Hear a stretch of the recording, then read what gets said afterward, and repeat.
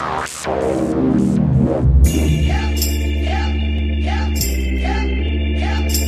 listening to the Ringside Podcast. Sitting at ringside. The show that brings you all that is pro wrestling, news, interviews, and opinions. Oops, I'm breaking the fourth wall.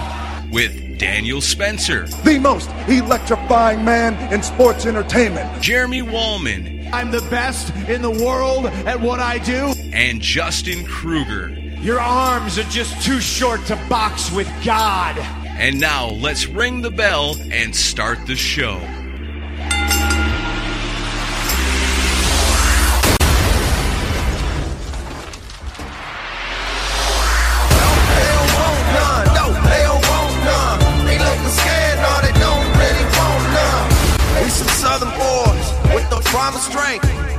Welcome to the Ringside Podcast. I'm Daniel. I'm Jeremy. And it's Ricky, the urban legend, Chevy. Filling in today for JK or Kruger Mania, who happens to not be here with us this episode. I don't know. He's sitting right there. Hey, Justin, how's the day going? Mute.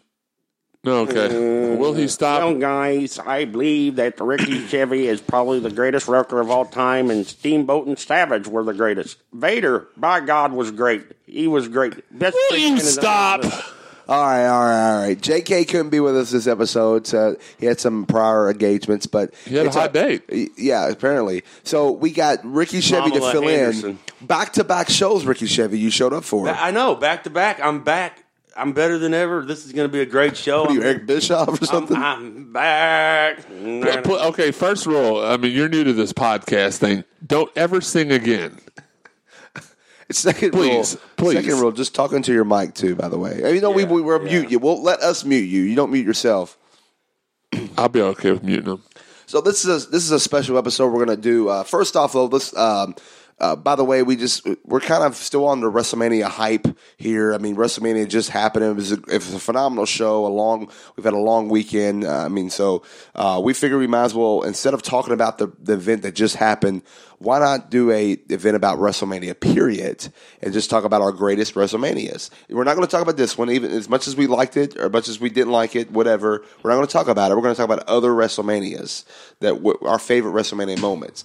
But before we get into all that, let's plug our stuff because it's important that people know where to find us at. What do you think, Jeremy? Yeah, absolutely. All right. You can find us on Twitter, Instagram, or Facebook at Ringside Podcast. Individually, I'm at Daniel Spencer. I'm at Jeremy_CSZ. I'm at Ricky_Chevy. All right. Put the mic 2 inches from your mouth, slap nuts, and talk into it. Pretend like it's a cheeseburger. Cheeseburger does sound pretty good. Right? It does. That's not good right now. Extra pickle and onion. Extra greasy. So you find us there and check us out on iTunes. You can also listen to us on Podcast Addict for those Android devices, Google Play, and Stitcher Radio app, or ringsidepodcast.com. What's Kruger? I mean, what's his? At Kruger Mania. This is He's a man about town. Yeah, if you want to follow him. Yeah. I didn't want to follow him. I was making sure anybody else to follow him might unfollow him now. Gosh. Will you stop? Quite frankly. All right, so he'll never come back and work with us again. right. Not after you. Well, this is a special show, so we're not going to do our normal segments that we normally do. I did say I was going to bury him though, and I told him that straight to his face. Yeah, and he was fine with it. He was fine with it. And I offered to check his oil. We can't hear you because you're not talking into the mic, you moron. Easy, idiot. So we're not going to do a normal segment. So this show, you will not get a This Is Awesome, a Ringside Report, or a pipe bomb. But you are going to get some entertaining talk about WrestleMania events that we thought were the best. And why don't we start it off with our guest who's replacing JK, Ricky Chevy. Why don't you discuss your favorite WrestleMania of all time? First stretch, I got to go with 28. 28. All right. I believe it was The Miz versus Cena headlining the show. No, it was not. That was 29 then. That was 27. 27. It must be a real favorite of yours. 27. 27. Where are your notes at? You had it pulled up outside, and now you don't even know who wrestled on your favorite WrestleMania. 27. Well, my favorite WrestleMania was WrestleMania 37. All right. Let's start off. So your favorite is WrestleMania 28. 28. Yeah. We were talking about 27. I give you were talking about different ones. So before we start recording, so I will give him an out here. I will. But WrestleMania 28 was live from the Miami Gardens in Florida, which is the Sun Life Stadium, what it was renamed at that time. It featured the main event was The Rock versus John Cena. It also it had over 78,363 in attendance. So it did very well. Yeah, this event was pretty wild. It had a lot of great matches. Now the craziest match was the pre-show kind of early first match, was actually the Sheamus and Daniel Bryan, the 18-second match. 18-second match where AJ Lee kissed him, and then he kicked him, and everybody got mad. Yeah, pretty much. What year was that? This happened on April 1st of 2012. So they were fooling you when they kissed. So. Oh my God! Leave the corny jokes to Kruger, okay? Well, okay, all right. Now I got my notes pulled up. Now you do. So this event it featured quite a few other besides the Rock versus John Cena, but you also had this was the CM Punk and Jericho feud.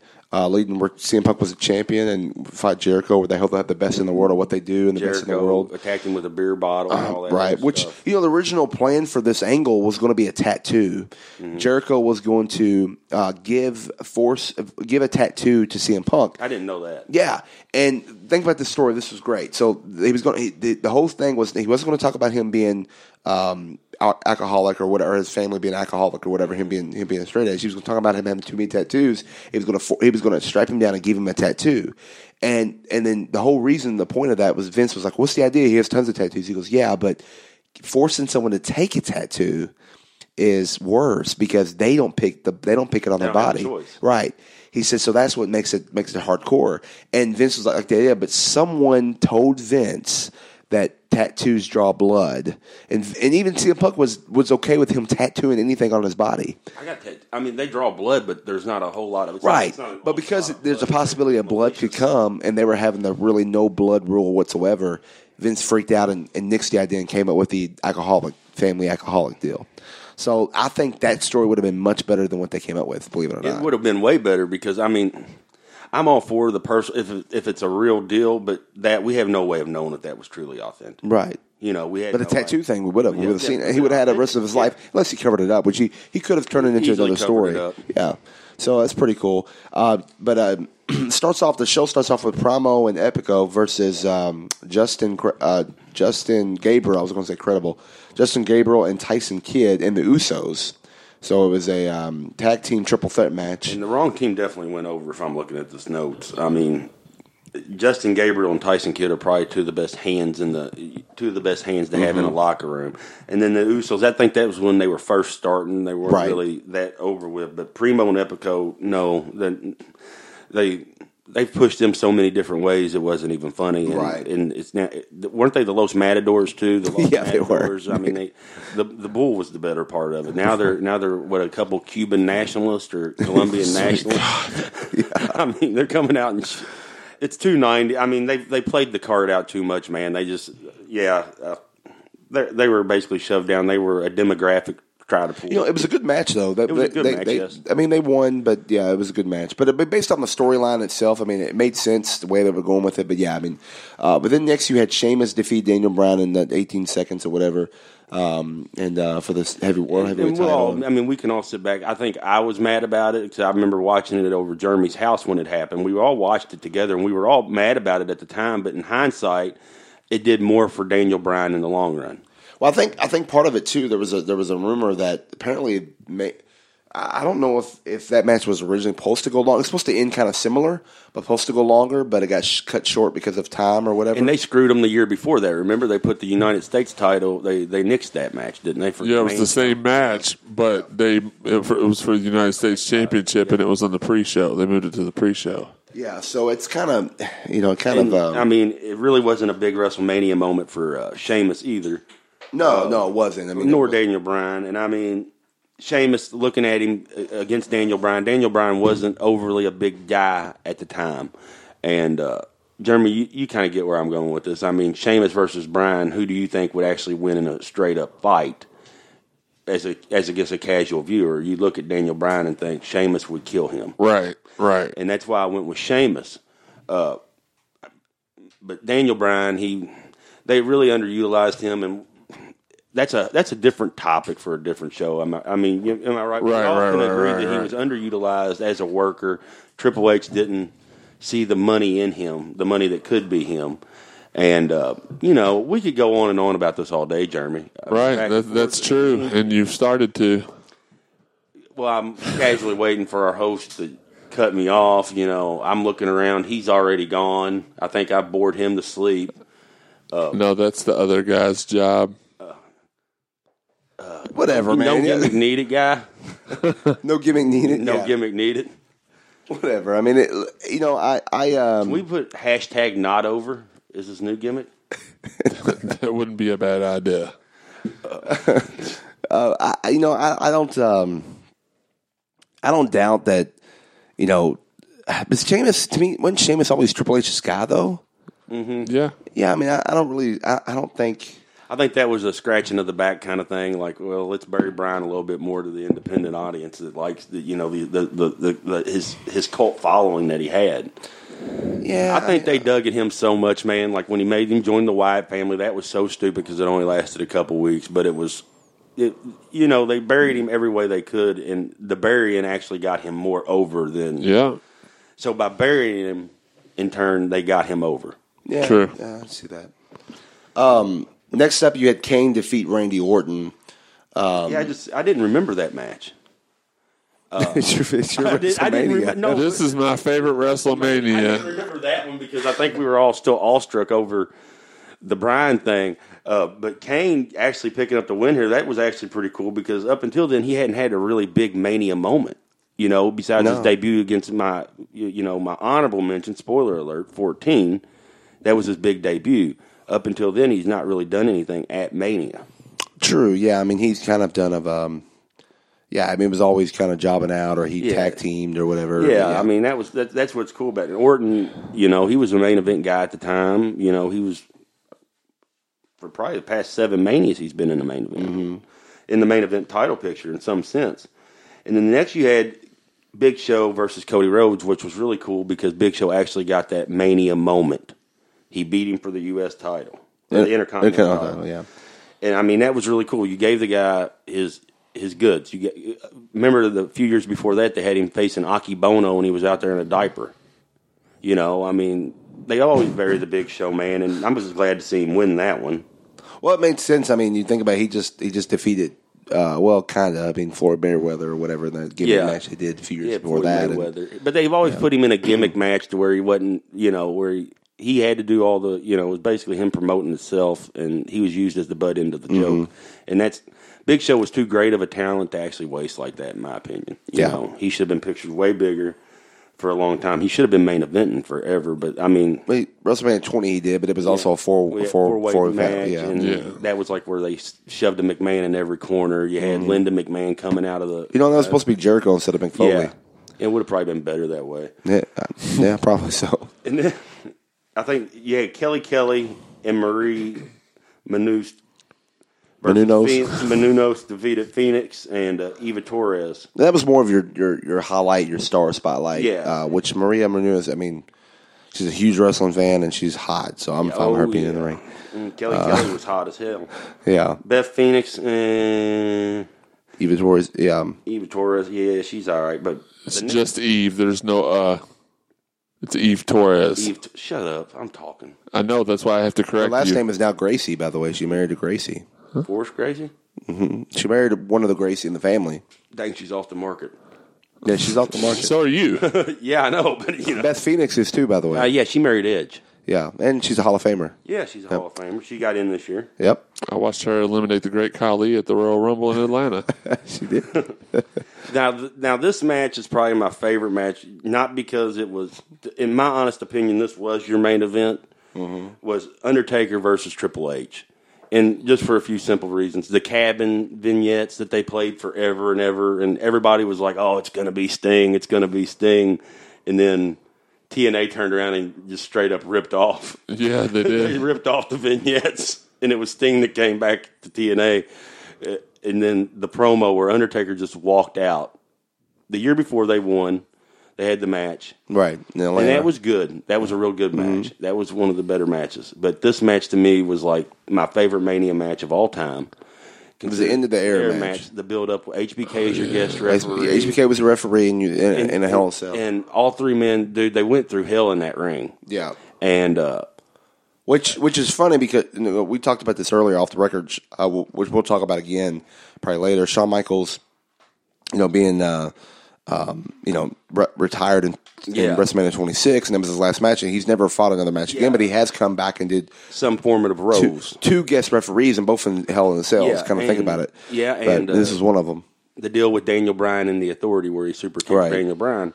But this match to me was probably one of the greatest WrestleMania matches of all time.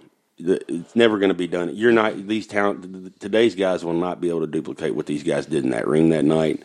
And the idea of all three men walking out together was great. Yeah. And Triple H doing the suck it symbol to Undertaker after he knew he was beat. Yeah. He knew he couldn't do and he walked right into the tombstone.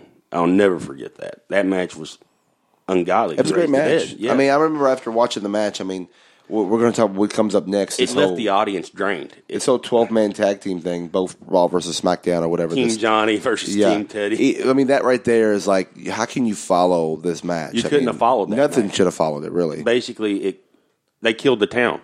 Yeah. And then, like you said, this match, I'm looking here, wasn't that the one where Zack Ryder got kicked in the nads and lost the match? It was like he lost the match for his team because he got kicked by his girlfriend at the time in the nads. Yeah. Another way, just another bury to Zack Ryder. I mean, every time he got any momentum going, they just jerked it out from under him. And the next match, what you were telling me, was CM Punk versus Jericho. Yeah, by submission. It was a submission match. That was a great match. Mm-hmm. They tore the house down, and and even if Punk, the stipulation, remember, Punk couldn't be disqualified. Yeah. Because the whole, that was happening. So even Punk couldn't be disqualified or he'll lose the title. So that was that was the year of Punk.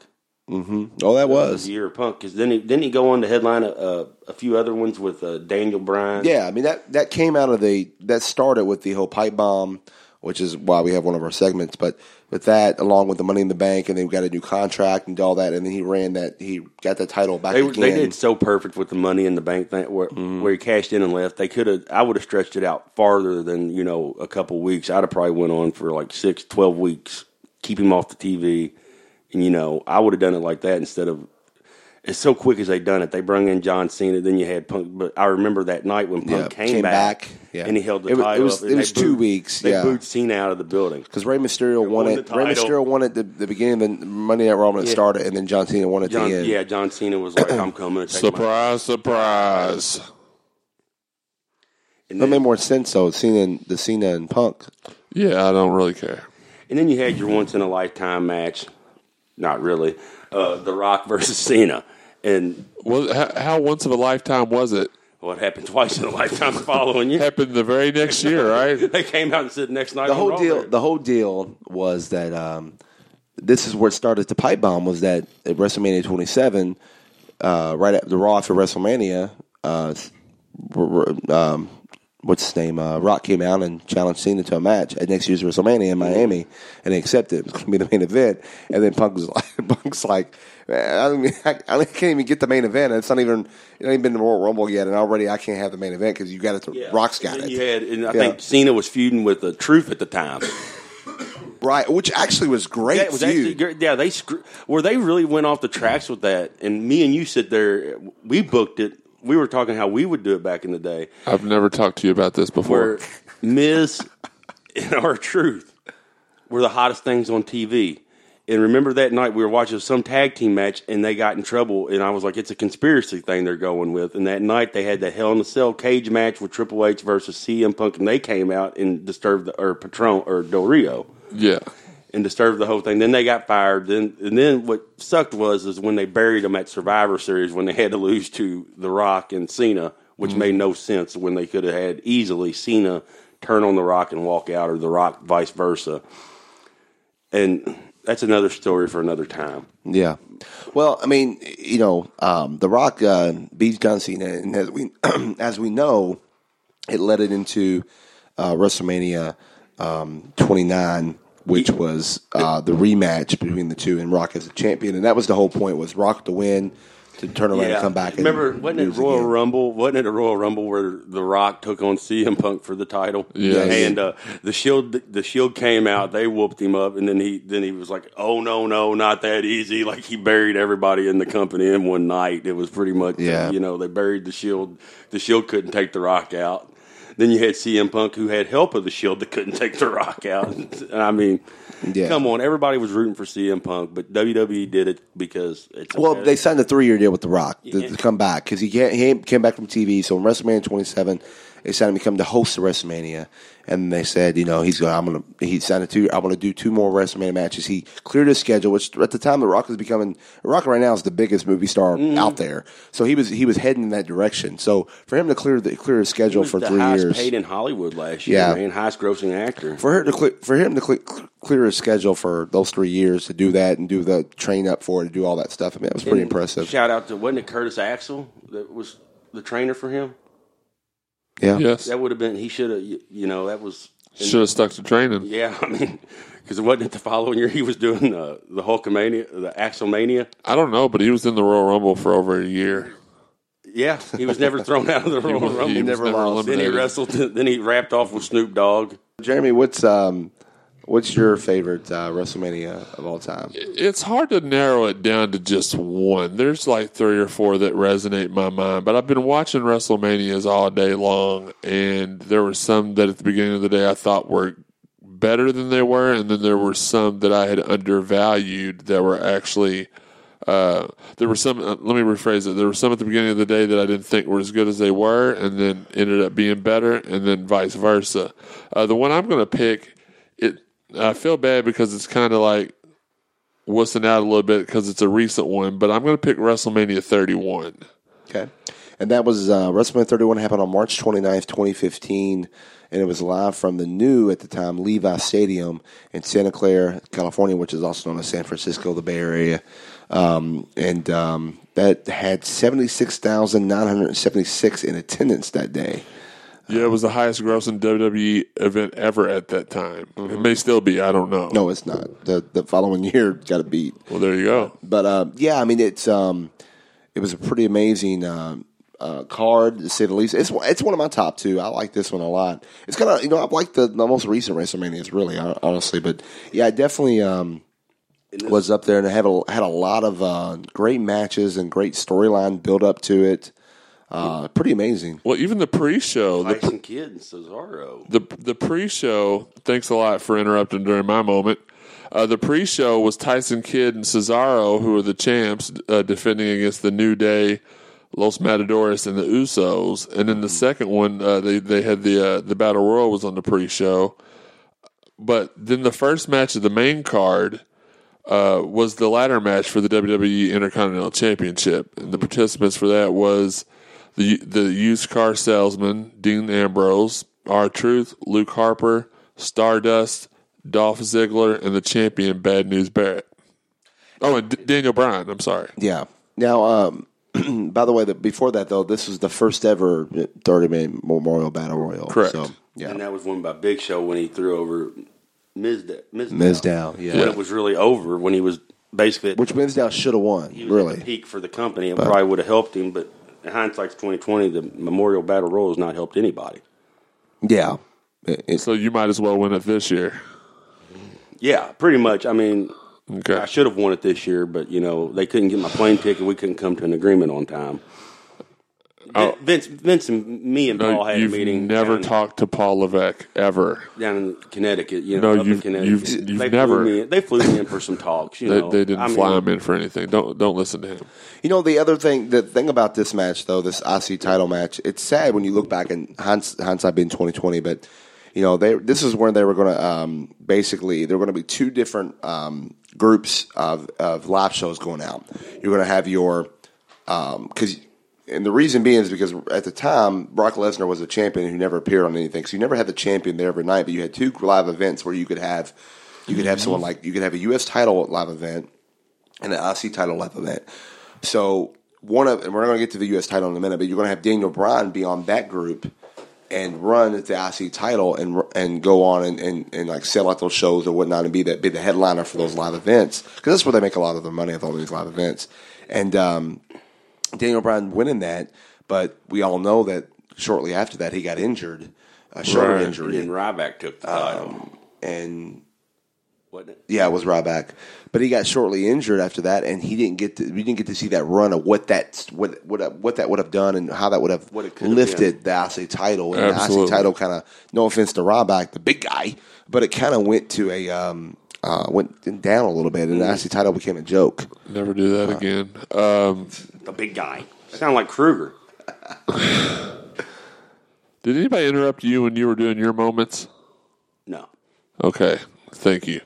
So, but yeah, I agree with you completely. Then the next match of the night was quite frankly, was one of my favorite. It was Randy Orton defeating Seth Rollins with his little J&J security goons with the RKO out of nowhere. The best RKO out of all time. Absolutely. There's been some great ones, but that's definitely that was one of the last times Seth Rollins used the curb stomp, because he shortly after that got banned and can't use that anymore.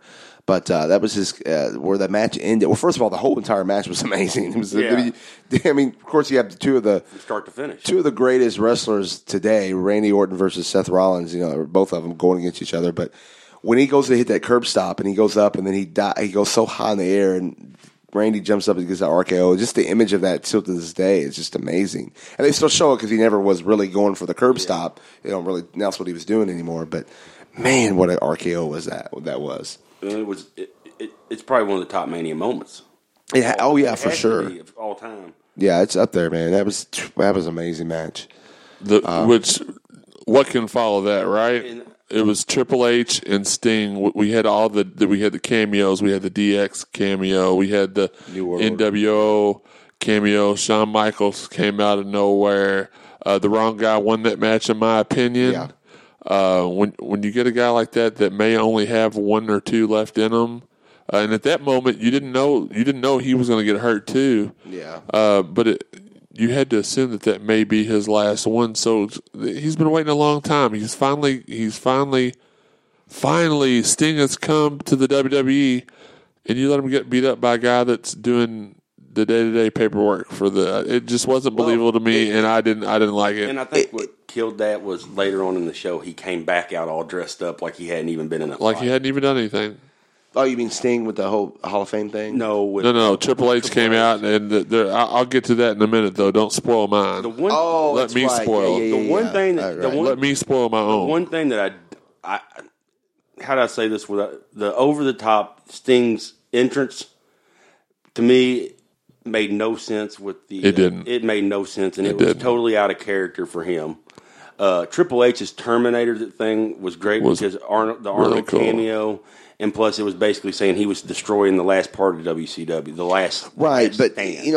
I get why they want Triple H to go over because of the whole WCW thing, but we know WWE won the battle. I mean, hello, they were. I mean, this is Sting showed up 11 years late. He missed. He got the wrong direction. Sting should have won. And I guess looking back now, like I said, we know more. We know that Sting got injured later down the road and had to force to retire, basically. Yeah. So I think there was plans for him to do more and have another WrestleMania the following year, and that probably would have won. But it just sucks that spoiler they're not making him a. He hasn't had that neck surgery that they supposedly needed. And, because he can't. And as much as I like Seth Rollins as a promo guy and his in-ring work, somewhat of me still thinks he's a whole lot reckless in the ring. He's a little bit too reckless. No, but Sting admitted he didn't tuck his shin. That's his fault. Yeah, I remember watching that. I was with my fiance, and we were watching it, and she goes, "Sting's a really good actor," and I said, "He's not acting." She said, "Oh yeah, there's no way he's hurt that bad." I was like. When he fell down running off the ropes, I was like, "Oh my God, he's dead. He's died in this ring." Yeah, the funniest part about that story right there is that you've actually had a fiance for like 12 years now. I know, why ruin a good thing? Sweet God. moving along, then the next match was kind of, again, you have two great matches like that in a row. Well, three if you can't take the Intercontinental ladder match into consideration. You throw out your little diva match. So you got the Bellas versus AJ and Paige, and I liked that match and liked the outcome of that. And then you get the undefeated Rusev, the United States champion. Nobody can beat him until his opponent is announced as John Cena, which is everybody in the world, even Stevie Wonder knows who's going to win that match, and he ain't never seen Cena wrestle a day in his life. Well, you can't see Cena, period. He can't quite. No, he can't see Cena. No one I can see. No, I can see him very. You can't see him very well. He won the, but I will say this: he won the title, and then we had this whole "make the U.S. title great again" thing. That Trump ripped off probably. It was great. Look, back to what I was saying earlier with the whole. Don't take down the desk here, bro. He almost shoved the desk right in my face. He tried to pull a John Cena on me and shove the desk right down my throat. Look, they were going to have Daniel Bryan do the IC, him do the US. It would have been great. It would have been a great build-up for these titles and bring these titles up. But we didn't get to see it with Daniel Bryan, but we did see it with the US title. And you can't say that the US title, the weekly defense, to be treated like a TV title to make it defended each week. That summer, it did bring lineage to the summer of 2015 was the summer of Cena, and it made so many stars. Kevin Owens is one of them. It made so many people come out of that became great. It even got the cab driver over, Sami Zayn. But thank God Alberto Del Rio came in and just beat him and beat him quick. Beat him quick, and he came out with Dirty Dutch. Thank goodness. To say this, the entrance that Rusev got, the only thing they could have done is better is shot blanks out of that tank that he came rolling in on. When he came rolling out in the tank, if he'd have shot up shot some into the air, it would have been great. But other than that, I loved it. Right now, I wish he would roll into this studio and shoot you with the tank. Wow. So then you got next, The Undertaker versus Bray Wyatt. We had some different opinions on this one. Daniel didn't like it much. I thought the build-up to it was great. It was one of the better storyline build-ups in years, in my opinion. The payoff wasn't as great as it could have been. It was just everybody wanted to see The Undertaker come back and win because of the previous year. So. Yeah. My whole thing was, I'll remember the image of that as Undertaker. The whole thing I'll take away from the match, and it's something so simple. The sun was setting, if y'all remember that. Right. And Undertaker striking the pose and walking up the ramp as the sun was going down. He looked like an outlaw that just walked away from a gunfight. It was like, this guy can still go. But in my opinion, Bray Wyatt should have went over. He was doing the Eater of Worlds. He was the Eater of Worlds. He still is. And I mean, he carried that match, the build up for the match on his back. He carried the whole thing. And some people just appreciate the finer things, and then other people are Daniel. I don't know what it is why. To me, Bray Wyatt is in the top maybe 20, but he's not in the top 10 of the best wrestlers in WWE right now. Oh no, I honestly don't think he's a great wrestler, but I think he's a great character. Mm-hmm. His character was great until then. They ended it until 2015. I mean, after that, it was Dover. He reminded me at that time of like a almost Raven type character. Just this. If Raven would have been successful, shout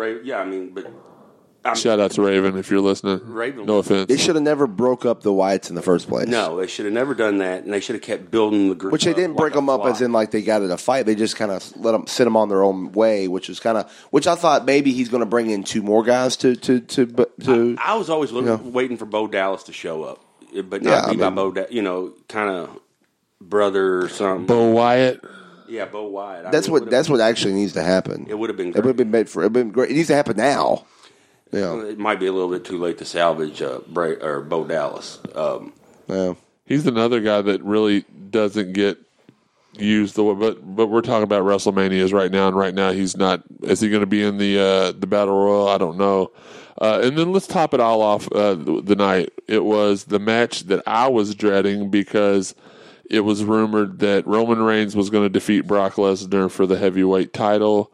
That's what the noise was going in. At that time, remember, Brock Lesnar's contract was going to end. Absolutely. And he hadn't did anything. And then just 3 days before Mania, he goes on SportsCenter and announces that he signed a new 3-year deal. Right. And you thought he was going to go back to UFC, which later UFC. he ended up going back to UFC. We didn't realize that he actually made a deal to do both.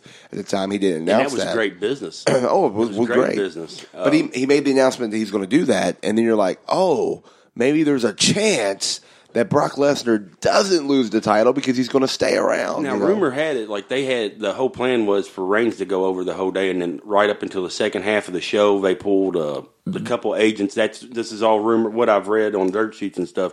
They pulled Rollins, Reigns, and Lesnar and Heyman into a separate part of the building, and they said, listen, this is what we're going to do. We're going to go with Plan B. What I understand, it wasn't a last minute decision. They knew it was going to be the Rollins, what they're going to do, which we're kind of jumping the gun a little bit, but they didn't tell Rollins until that day. So Rollins didn't know until the day, but they actually knew it a couple weeks ahead of time. And I love that match. It wasn't a classic or nothing, but I just love seeing Lesnar just whoop the. That's where Suplex City came from. Whoop the holy hell out of Roman. And you know Reigns. what I like though? Roman Reigns was laughing and he was blooded up, and it was a great like almost like a come on. You think that's going to take me out? Right, and it was good. It was good, and then all of a sudden, Seth Rollins' music hits, and he comes running down with that briefcase, and oh my God, cashes it in. And that moment is, I remember going nuts. Man, that's great that y'all got to share my moment. Popped up over. Oh yeah. I appreciate that. So now I don't have to talk anymore. We took the hot tag and the finish from you. We did. Buried in the we did. Buried at the end of it. This is why I wish sickness on him the first couple weeks.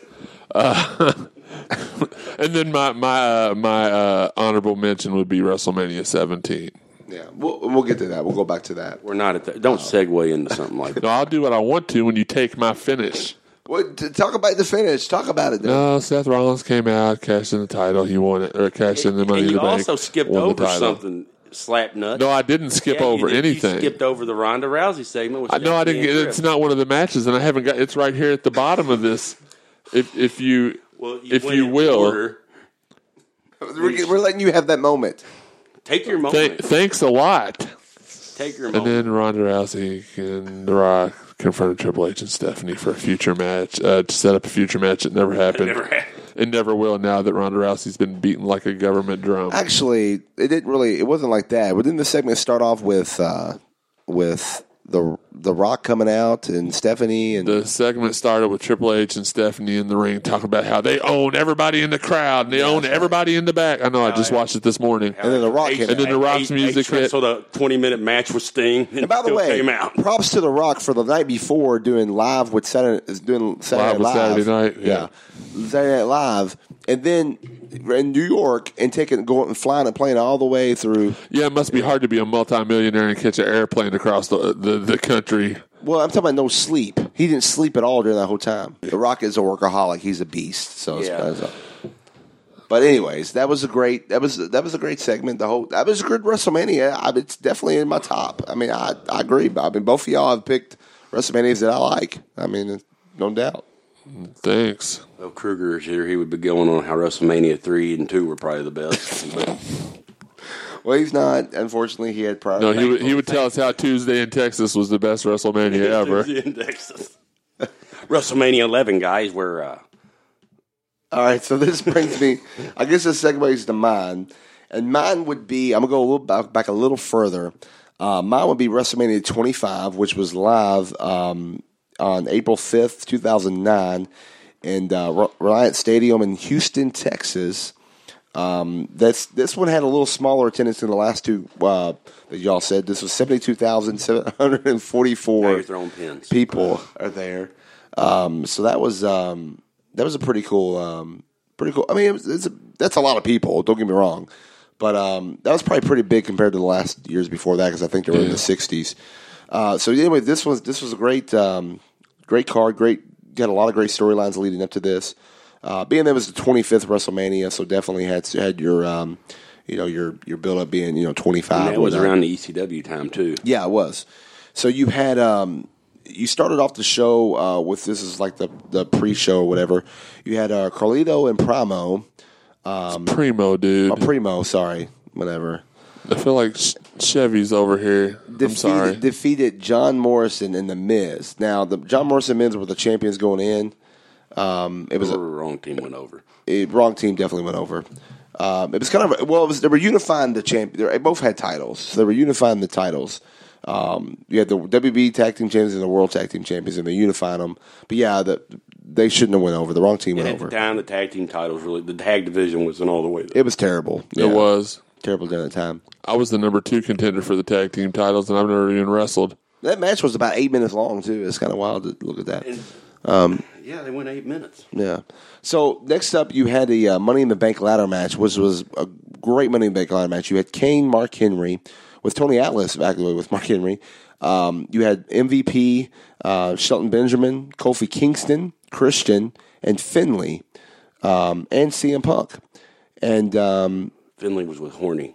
yeah, Finlay had Hornswoggle next to him. It had great spots there, but this had CM Punk defeating all of them guys and winning the Money in the Bank ladder match. It's a 14-minute match, close to 15 minutes. This by far was one of the best Money in the Bank matches they've done. It was just amazing. I mean, look, just in the talents I named alone in there, Kofi, Shelton Benjamin, Christian, CM Punk, that right there just shows you that what kind of match you're going to get. Shelton Benjamin always made these ladder matches something very entertaining because you never knew he was like a crash test dummy for everything. Oh yeah, Kofi Kingston's kind of taking. Well, Kofi kind of did this too during that time because he started that this is kind of those little tricks and stuff he did. He kind of did this where he does down the Royal Rumbles and stuff. He kind of did stuff like this during that time too. It's kind of wild.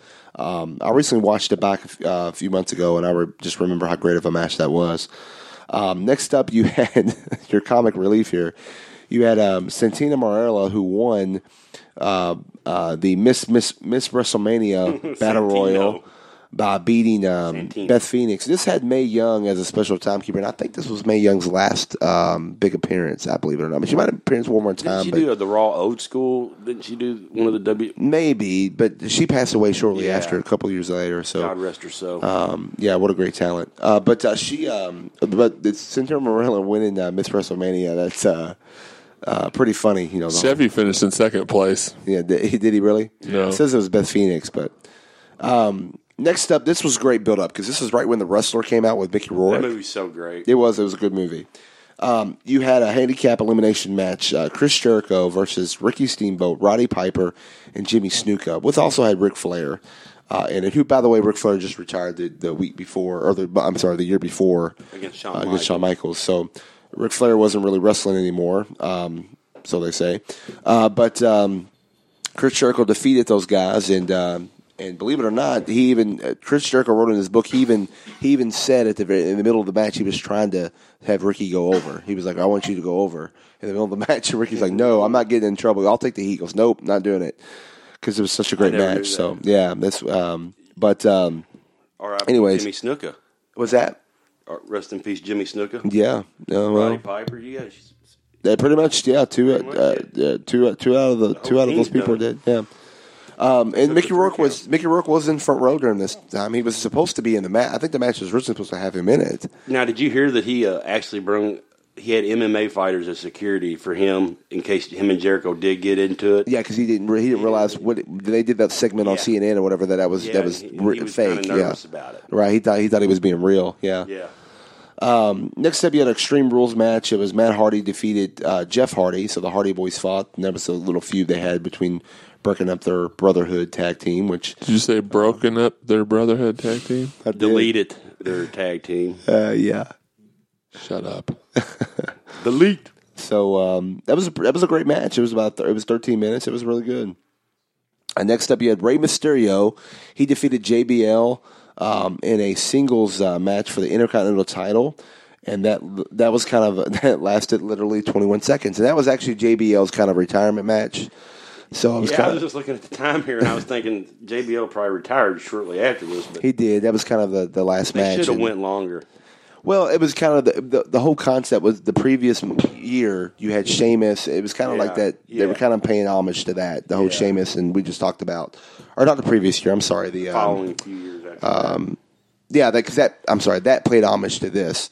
Is what I was trying. I said it backwards. Yeah, but JBL, it was near the end of his run, but he had a great U.S. title run. You know, everybody, you can say what you want to about JBL. Oh, he was great. But that racist Texas tycoon gimmick that he had was so great. Mm-hmm. The cabinet and all that. Going back and looking at JBL was awesome as his heel. Wait, I mean, didn't he fight Eddie Guerrero in a parking lot brawl? Yeah, that was awesome. Him and Eddie's feud was really good. That bloody match they had. Next up, which is my favorite match, which should have been the main event, it was the match, I think the greatest match of all time, and I've said it on the show before. It was the first ever match, well, not the first ever match, but the first WrestleMania match of The Undertaker versus Shawn Michaels. Undertaker obviously defeated Shawn Michaels, but this by far, it's a 30-minute match, which was only supposed to go 20 minutes, by the way. It was a 30-minute match that literally blew the roof off the place. Now, is that the one where the Undertaker botched that where the cameraman was supposed to? Yeah. And now Sim Snook is out of a job over that. It was Snook's son that was the. Oh, he got fired because of it? I didn't think he got fired. No, he got major heat with the office, though, and then they fired him shortly thereafter. All I know is that it looked like Taker was about dead. It looked like Taker was dead. But believe it or not, even though it has a botch spot in it, it's still the greatest match of all time, in my opinion. I mean, I know yours was Taker and Triple H with Shawn, but like that all goes back because I really wasn't following wrestling at WrestleMania 25, like not mainstream wise, but once you like, my favorite WrestleMania was 28. Yeah. It was the story, and at the time, and I'll say this all day, great matches do not draw a dime. The great stories, draws the money. And this had a story too. This story was basically good versus evil. It was the the dead man, the devil's boy versus. Didn't that when Shawn Michaels come out in all white? All white. That was awesome. Because it was like he was the angel, the angel fighting the demon. Yeah. It's pretty much what it was. It was a great story build up, great everything. Yes, it was amazing, and that was. It was just great. I mean, you really after that, it was just like what next, but. You had a triple threat match for the World Heavyweight title. You had a John Cena and Edge and Big Show. Edge was your champion at the time. And you had John Cena winning and defeating Edge and Big Show. Wasn't that? And that was a great match, too, though. Where he did the FU. Yeah. To both men. Right, he did, yeah. That was incredible. Yeah, it was great. And overall, it was a great match. It's just so overlooked because of the match before. Yeah, they killed the crowd again. It was like we said with Triple H and Undertaker. What could possibly follow this? Right, exactly. And then Triple H went on to say something about that later.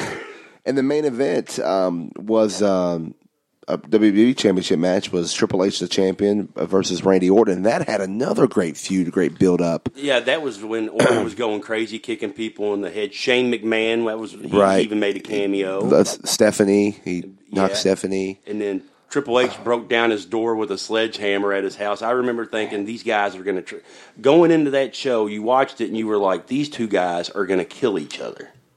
Triple H is going to main Randy Orton at Mania. Yeah, it was an amazing match. I mean, it was awesome. I mean, that by far was my favorite WrestleMania. I went through it all right there. I mean, it was definitely. Star-studding had a lot of people in there. Had a lot of, I mean, even these battle royals, even in the match before where they had these tag team, it was a lumberjack match. You had pretty much everybody else everybody get in. Everybody was involved somehow in lumberjacks. The 25 diva battle royal had 25 divas except for, of course, Santana Marella, but. Pretty much had everybody you can think of that was involved at the time. Which a lot of these names I'm reading went on to TNA like shortly after that too. Yeah. It's kind of wild, and Victoria and Gail Kim and Maria, which later, but I'm talking like right afterwards. Mickey James, man, a lot of people that end up going right to TNA shortly after that, and that's pretty wild. That Beth Phoenix, by the way, looked like she was going to win it all. She eliminated a lot of these people, and it came down to Santana Marella winning. So. Santino. Pretty funny. But that's my favorite. He was such a great comedy act, man. He was like, Jeremy, you remember the year that Del Rio won the Battle Royal and Santino hid underneath the ring the whole time? Yeah. And the Elimination Chamber with Daniel Bryan. You remember that one where they actually made it look like he was going to win? Yeah, they just dangled the carrot. Yeah. Psycho versus the Cobra. Yeah, I wish I had that hour of my life back. Whatever. All right, so that was our favorite WrestleManias, but both of us each have honorable mentions. Ricky Chevy, you I know you said 28 was your favorite, but you have an honorable mention that you liked a lot, and that was, what is that? 14. WrestleMania 14. And that was going back and looking at it. Going back and watching the show again years after that, when the Attitude Era was just now, that was like the takeoff. That was where they left WCW in the dust. This was back. Go ahead. That was in 98. Yeah, I'm going to go over it. 98. It was March 29th, 1998. This was back when they didn't do stadiums; they just did arenas. So it was in the Fleet Center in Boston, Massachusetts. It had 19,020 people, 28 people there. So it was a smaller event compared to that. But of course, buy rates and when you're in small arenas like that, the tickets are a lot more expensive. So you're gonna still make your money off of it. But it was a very good event. I mean, this had the main event was Austin versus Michaels with the special ring enforcer Mike Tyson. And at the time, Michaels was battling a back injury. At the time, who was Mike? Michael. Oh, Michaels. I thought you said Mike. I thought you was talking about Mike Tyson. He always is. Yeah. If you go back and look at what was it? No Way Out of Texas in Your House event. They replaced him with a ghost from Austin's past, and it was the worst swerve ever. It was Savio Vega. But I remember going when they were building this show up to Louisville Gardens when they came for a house show event. They did. And they were running the same ticket with the 4-way tag that whole time. But looking back at it, that was like the precursor for the Attitude Era. And or the breaking point of the Attitude Era, where they just took off and left WCW behind. The following night, Kentucky went on to actually win the national title that following night. Who? Kentucky. I'm not a Kentucky fan. I just remember that as a child.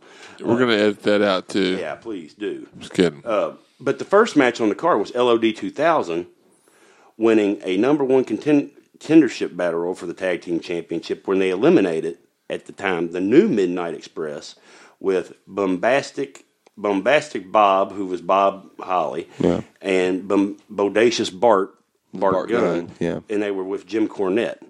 And at the time, I think that's when they brought Sonny back. LOD was Sonny. Yeah, she came back with LOD 2000. Right, for a very short period, about the shortest. No, never mind. And then you had Tonka Michinoku versus Aguila. I always liked Tonka. I mean, yeah, I do too. I like Taka as well. Tonka. No, there's no end. Why are you reading? Taka. Why are you adding letters to words that don't exist? Shut up. And at the time, I always was a big Owen Hart fan. When Tonka and Primo wrestled, Triple H and Owen Hart had a heck of a match. I believe it ended. Wasn't Sergeant Slaughter handcuffed to China? And she threw the powder in his eyes. She threw powder in his eyes, got the key, and low blowed Owen Hart. I believe that was the finish. Next, you had Mark Marrow and Sable. They went over the artist formerly known as Goldust and Luna Vachon, and like y'all said a few podcasts ago, Goldust was honestly way ahead of its time. Yep. And I think the homophobia thing kind of killed him. And at the time, the artist formerly known as Goldust was probably one of the most controversial characters in wrestling. Wasn't he cross-dressing and everything else? From what I remember, he was. He was like in neon colors and stuff like that. Came out like bondage stuff, like he was being. He was kind of doing the whole, because that was also Dennis Rodman was wearing a wedding dress and doing stuff. Yeah, he was doing stuff like that too.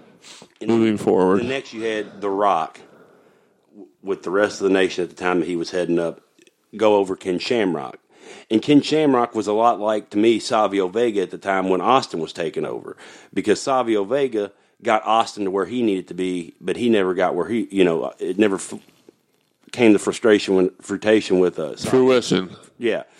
And then you had Ken Shamrock, a legitimate badass. I feel like I'm literally teaching kindergarten on these podcasts. You had Shamrock, who was a legitimate badass, got, before the Rock's true character took off, it was not, they were screaming, "Die, Rocky, die."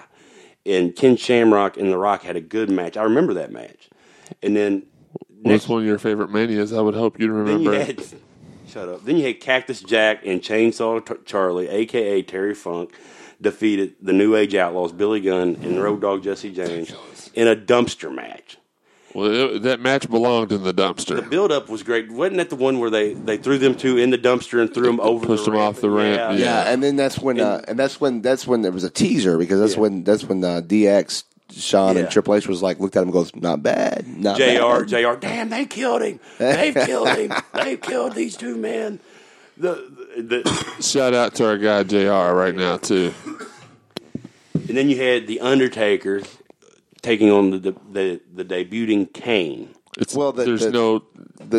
WrestleMania debut of Kane. Yeah, he wrestled. Didn't he come out at Hell in a Cell? He came out October 7th, 1997. I'm sorry, October the 5th, 1997. Bad Blood, Hell in a Cell. Yeah. Ripped the door off the hinges right. and a night. Oh my God, that's gotta be Kane. That's gotta be Kane. You know, short story, when they were doing house shows with him, he came out with a cape on. Yeah. And to go back and look at it, think about it. You know where they got the name Kane from? Undertaker. Kane the Undertaker. Oh, okay. All right. Good job. You knew your stuff. Okay. Hey, did you also know you don't pronounce the T in debuting? Shut up. Debut. You can't even talk into the mic. And then you had, didn't he? That was the year he tombstone Pete Rose. Pete Rose came out as a chicken. No, that was WrestleMania 15. I think he chokeslammed Pete Rose on this one. Pete Rose came out before. Undertaker came out last. Well, you can look it up while I'm going over my honorable mention. Stone Cold defeated Shawn Michaels in the main event, captured the world title the next night. Remember the corporate champion and Dude Love? That was when we got all that kind of trickery going on, and that was great. Awesome. And that was when the Mr. McMahon gimmick really took off. Mm-hmm. Shut up. Now you go. Mention your No, I'm agreeing with you. What do you want me to do? Disagree with you? You're acting like I'm boring you to death. Okay, so you want me to give you mine? Mine was 17. I'm not going to go over the entire card like you did, mostly because, well, I should because I can pronounce all the names and you can't. But this one started off really, really slow. About halfway. Well, hell, let me interrupt you though. Real quick. Sorry.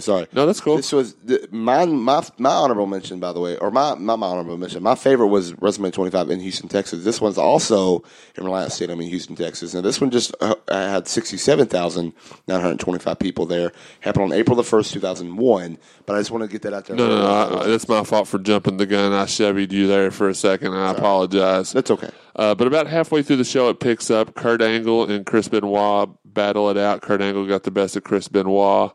Then Chyna defeated Ivory for the WWF Women's Championship. Then we had a street fight with Mick Foley as a special referee as Shane McMahon defeated Mr. McMahon, who had Stephanie McMahon Helmsley in his corner. And then, did we decide this was the first ever TLC match? This is. Okay, so the TLC won for the WWF Tag Team Championship. Edge and Christian, Dudley Boys, and the Broken Hardys battle it out. And Edge and Christian actually take the titles from the Dudley Boys. Then they had this gimmick battle royal, which was really, really disturbing. A whole bunch of old people that could barely move. The Iron Sheik won by... Actually, take that back. This is the second TLC thing. The first one happened SummerSlam 2000. This happened 2001. I told you, and you disagreed with us. I thought y'all meant Mania-wise. So they had the disturbing gimmick battle royal. And Iron Sheik won by last eliminating Hillbilly Jim. That's only because he was too fat to knock over himself. That's why they had him win. Yeah, I'd heard that, and I empathize with him on that and completely understand it. And then the first battle of Undertaker and Triple H. Undertaker, we all know, beat him because he didn't suffer his first loss until way down the road there. And then the night ended. Stone Cold defeated The Rock, who was the WWF champion, in a no disqualification match. Correct me if I'm wrong, which I know you will, Daniel. That's when Stone Cold turned heel. He did. Okay. Yeah. First turned heel by joining the likes of Mr. McMahon and the two-man power trip. That dirty rock. And Steve Austin always said he wished he wanted to go heel, but he said he knew that he shouldn't have did it at that moment because he said at that moment when he shook his hand and everything, he said I should have called an audible and should have said watch for the stunner and stunned him and let it go and took the heat later because Steve had the ability to make a change like that. Yeah. He said because it was a mistake, he should have waited a little bit later to do it. It was awkward. It was awkward and it was right. Now, of course, it gave us great stuff between him and Kurt Angle later on, the stuff like that. but it wasn't. I agree, it kind of wasn't the right time. And they just bought WCW, and they were going into a different direction than they were. Maybe if that didn't happen, maybe it would have been fine. But that kind of took it to another level there. So. But yeah, I mean that's definitely there. And by the way, just the people in the gimmick battle royal that Iron Sheik won, you had Repo Man, the Gobbledygooker, Tugboat, Earthquake, Gobbledygooker. Wow, when Chevy tries to correct you, you should just I'm sorry, sign it's my off. throat. It's my throat. So I'm just sorry. It's okay, I understand. Kim Shee, you had Bushwhacker Luke, Jim Cornette, Doink the Clown, Tugboat, Earthquake, Michael Hayes. Bushwhacker Butch, Duke the Dumpster Drosy, the Goon, Nikolai Volkov, Michael Hayes, Gene Okerlund, Kamala, Gang, Brother Love, Sergeant Slaughter, That was Bobby Jim, Heenan's last and Iron Sheik. appearance in WWE. Brother Love, Bruce Pritchard. Bobby Heenan was actually on commentary. Though, right? He commentary with Gene Okerlund. Yeah. Now that's something to wrestle with. Bruce Pritchard on that. Sweet God, did you just do that? He did. All right, so so that was a good WrestleMania. I like that one. That's really good. Wasn't that the one where the WCW guys were up in the stadium? It was, in yeah. the crowd. It was, yeah, because like literally 3 days or 5 days before WWE bought WCW. So And then Sean Stasiak spoiled it out like they were supposed to do a big run in or do something big. Yeah, and they didn't do it. What was funny about that whole thing was that the Raw Nitro before was the simulcast right before all that. So like, Vince McMahon was smart. He does this angle. It's live on TNT. And all of a sudden, what does he do? He promotes WrestleMania the entire time on TNT. It's like, I'm on the network. And what was stupid about the people at WCW that approved this, they could have said no. They approved, they'll air what you want.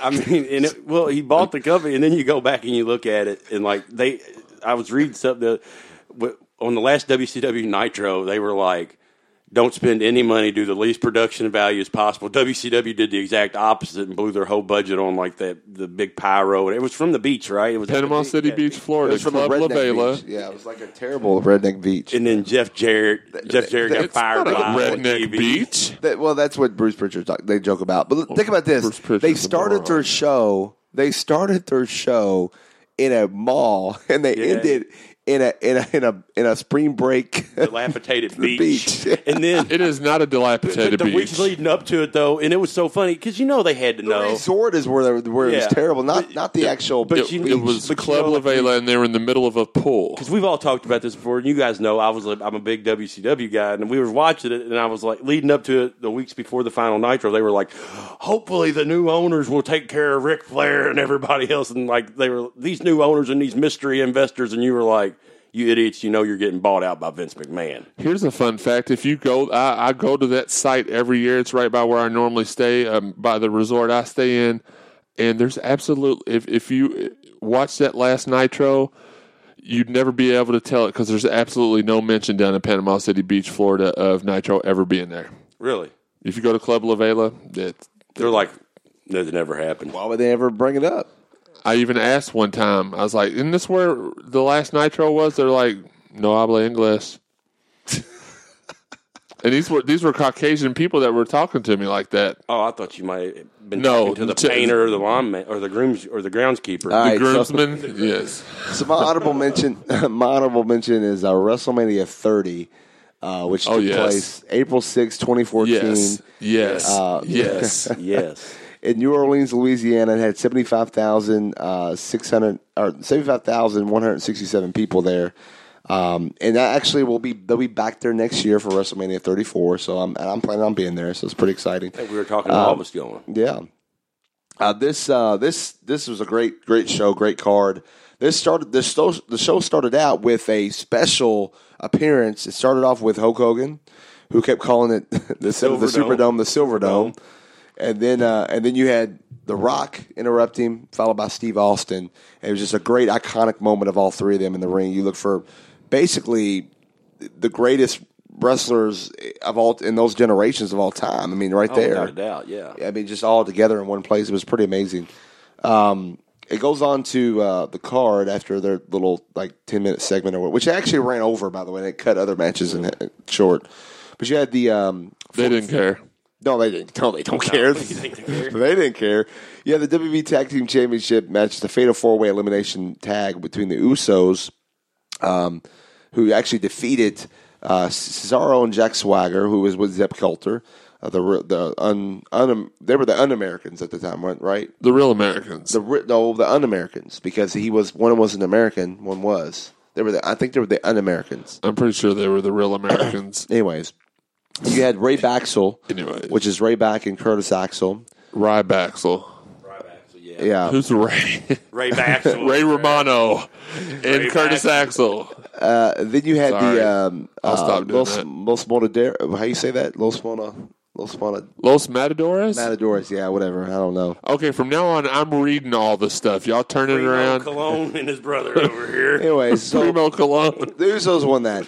And then you had Daniel Bryan defeated Triple H, basically the winner of that goes on to the main event to face Batista and Randy Orton. So It was a de facto play-in match for the tournament. right, Who won? So basically, Daniel Bryan defeated Triple H in that match. So he goes on to face, go on and make it a triple threat match. Then you have the Shield, Ambrose, Rollins, and Reigns. This is when Reigns was Love the Shield. They were great. defeated the New Age Outlaws and Kane in a 6-man tag match. That was a quick 2-minute match. The right team went over. And Yeah, Absolutely. love the Shield. Whatever happened to the Roman guy? And then you had the 31-man battle royal, which was weird that it also had Cesaro won that by eliminating the Big Show. And of course, wait a minute, yeah. Why is this called the Andre the Giant? I thought WrestleMania 31 was the first one. You told me it was. You corrected me, even though I didn't say that it was the first one. I thought Big Show won the inaugural one. I did too. But it's just Cesaro Maybe won. Cesaro won the inaugural one. Anyways, Maybe you'll learn to talk into your mic instead of the side of it. Shut up. so we just corrected ourselves. Cesaro was the first ever Andre the Giant Memorial Battle Royal. Well, technically, Jeremy corrected you because he was right at the beginning of it, and I really didn't have a dog in the fight. So Jeremy was never right. He never said it. He never disagreed. Anyways, next up, you had John Cena defeated Bray Wyatt with Luke Harper and Eric Rowan, and that was Bray Wyatt's WrestleMania debut. And basically, John Cena beat him because he should have. Shock. You Bray mean Wyatt should've Cena went over. came out and beat somebody that was really red hot at the time, like lightning in a bottle? Yeah, but Cena should have won. Next up, you had Wasn't that when they were doing the hate thing, when they were trying to come to the evil side, when Bray Wyatt was psychologically messing with him and stuff? do the whole kids and stuff. Yeah. Oh, that was a cool. I remember that. Yeah. The kids in the ring. Yeah. That was kind of creepy. It was creepy. Next up, you had The Undertaker versus Brock Lesnar with Paul Heyman. Moment of silence real quick. Okay, so this...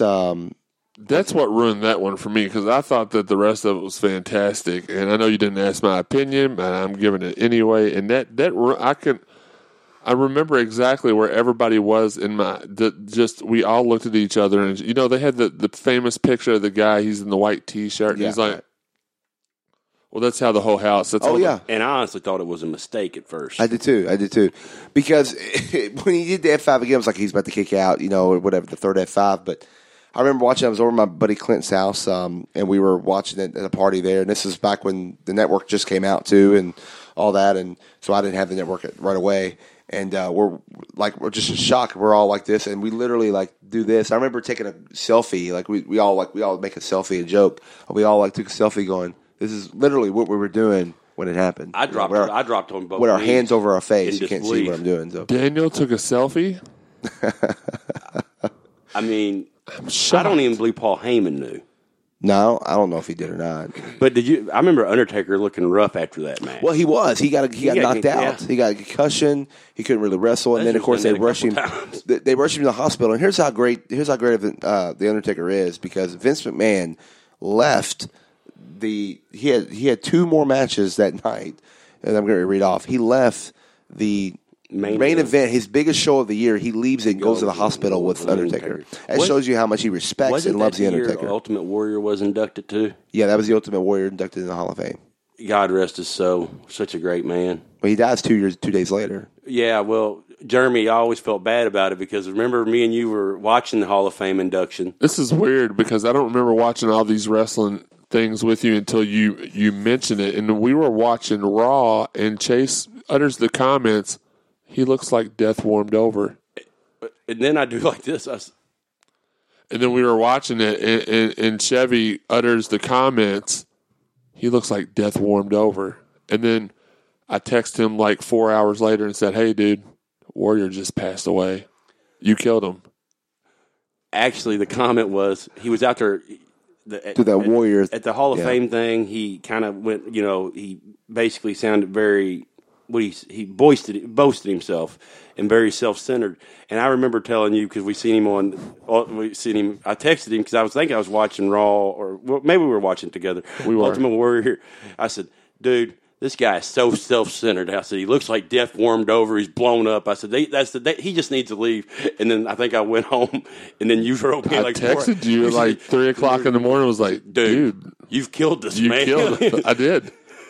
Wow. I mean, that's not a funny story that it's he died. It's not a funny story that he died, but I remember thinking that Scott Hall should have been the one. Well, or Jake Roberts. Here's the thing. I actually have kind of a similar. I get what you're saying because I have a similar thing. It was on my birthday because I remember this in this year. So I was working where I was working at the time. We were talking about the case of Anna Nicole Smith's daughter going on, and I was just like, and I go, you know what? I said, Anna Nicole Smith. I said, it wouldn't surprise me if they don't find her dead somewhere. I go home, literally leave work, go home, check on the Yahoo page, boom, Anna Nicole Smith dead. It was like, what? And it was on my birthday when she died, so I kind of freaked out and thought, oh my gosh, I killed this woman on my birthday. I'm in a small room with a couple of killers. I've never killed anybody. The career or anything. Heavy. It's true. So, I got your plug in for the week, Jeremy. So next up, AJ Lee defeated all the women for Divas Women's Championship, but the next night she loses it to Paige on Raw. So, and nothing was leaked that night. Wow, I didn't see that coming. Neither did she. Next up, send me the links. Wait, Ricky _ Chevy? Send you the links? You don't know. Ricky _ Chevy. Send me the links. Add me on Facebook. There's no need for you to expose that like that. All right, next up is the World Heavyweight Championship match, triple threat match between Daniel Bryan, Batista, and Randy Orton. And this had the greatest moment, one of the greatest WrestleMania moments where Daniel Bryan defeated Batista, and Randy Orton. Batista and his Jordans. And Randy Orton for the championship, and it was a great moment. Also had the Connor, the little kid Connor. He brought him out there with him, and I was wondering when I was watching, like, who's this kid he's bringing? Yeah, I thought it might have been his like illegitimate son or something. Right. No. And I said to myself, man, that kid looks real sick. Something must be wrong with him. And, so you've killed two people then. I didn't know it was a kid. Yeah. At the time. So they do the yes chant, and it was a great moment with the two belts, and so it's a great WrestleMania. And it's my honorable mention. Really, actually, 31 would have been before this one, but it got taken, so I had to go with the next one. So I had to throw that out there. So that's our greatest WrestleManias. If you disagree, send us a tweet at Ringside Podcast. If you agreed, send us a tweet at Ringside Podcast. If you want to tell Chevy to shut up, send us a tweet to Ringside Podcast. Or if you think if you disagree, say, hey, I actually think this WrestleMania is better because here's why, and let us know, and we'll retweet it, share it, and love to talk about it. So, by the way, thanks for all your support. For listening to the show and downloading our show. You can find us on iTunes. Please subscribe. Also get us on Podcast Addict for Android listeners there. We're on Stitcher Radio and Google Play app. You can find us there as well. And you can also, I just said iTunes. Why does he do that? Every time. And we're nationwide, bro. We're everywhere. We're worldwide. We're worldwide. We're universe-wide. They can get us up in space if they want to. Shout out to Bulgaria. Yeah. Bulgaria, Yugoslavia. RingsidePodcast.com too as well. Also, last couple shows ago, we made a mistake. We told you that we would give a shout out to everybody who retweets and shares us. We haven't done that in the last 2 shows, so we promised that if you do that these last few shows, we will go back and announce everybody and give you a shout out. So just a heads up on that, okay? So sorry guys, we remembered. I know you're kind of getting mad about that, but we'll get you a shout out next episode. Who's in control of the social media? We all are. No, but I mean, who promised that they would shout people out? I didn't. I don't like people. I don't know. Let's just blame it. Kruger, you're fired. How about you're fired? How about we just, they should take it as a compliment that we're gracing them to even let them retweet us. I mean, and that's why nobody likes you. No, that's why no one likes gosh. Kruger. I'm a very likable person, and I've came here to make Ringside Podcast the best. We're going to make Ringside Podcast the greatest. We're going to build a wall around all the other podcasts to keep them out. Gosh. All right, ladies and gentlemen, that is in for this week. Tune in next easy. week. We'll see you next time.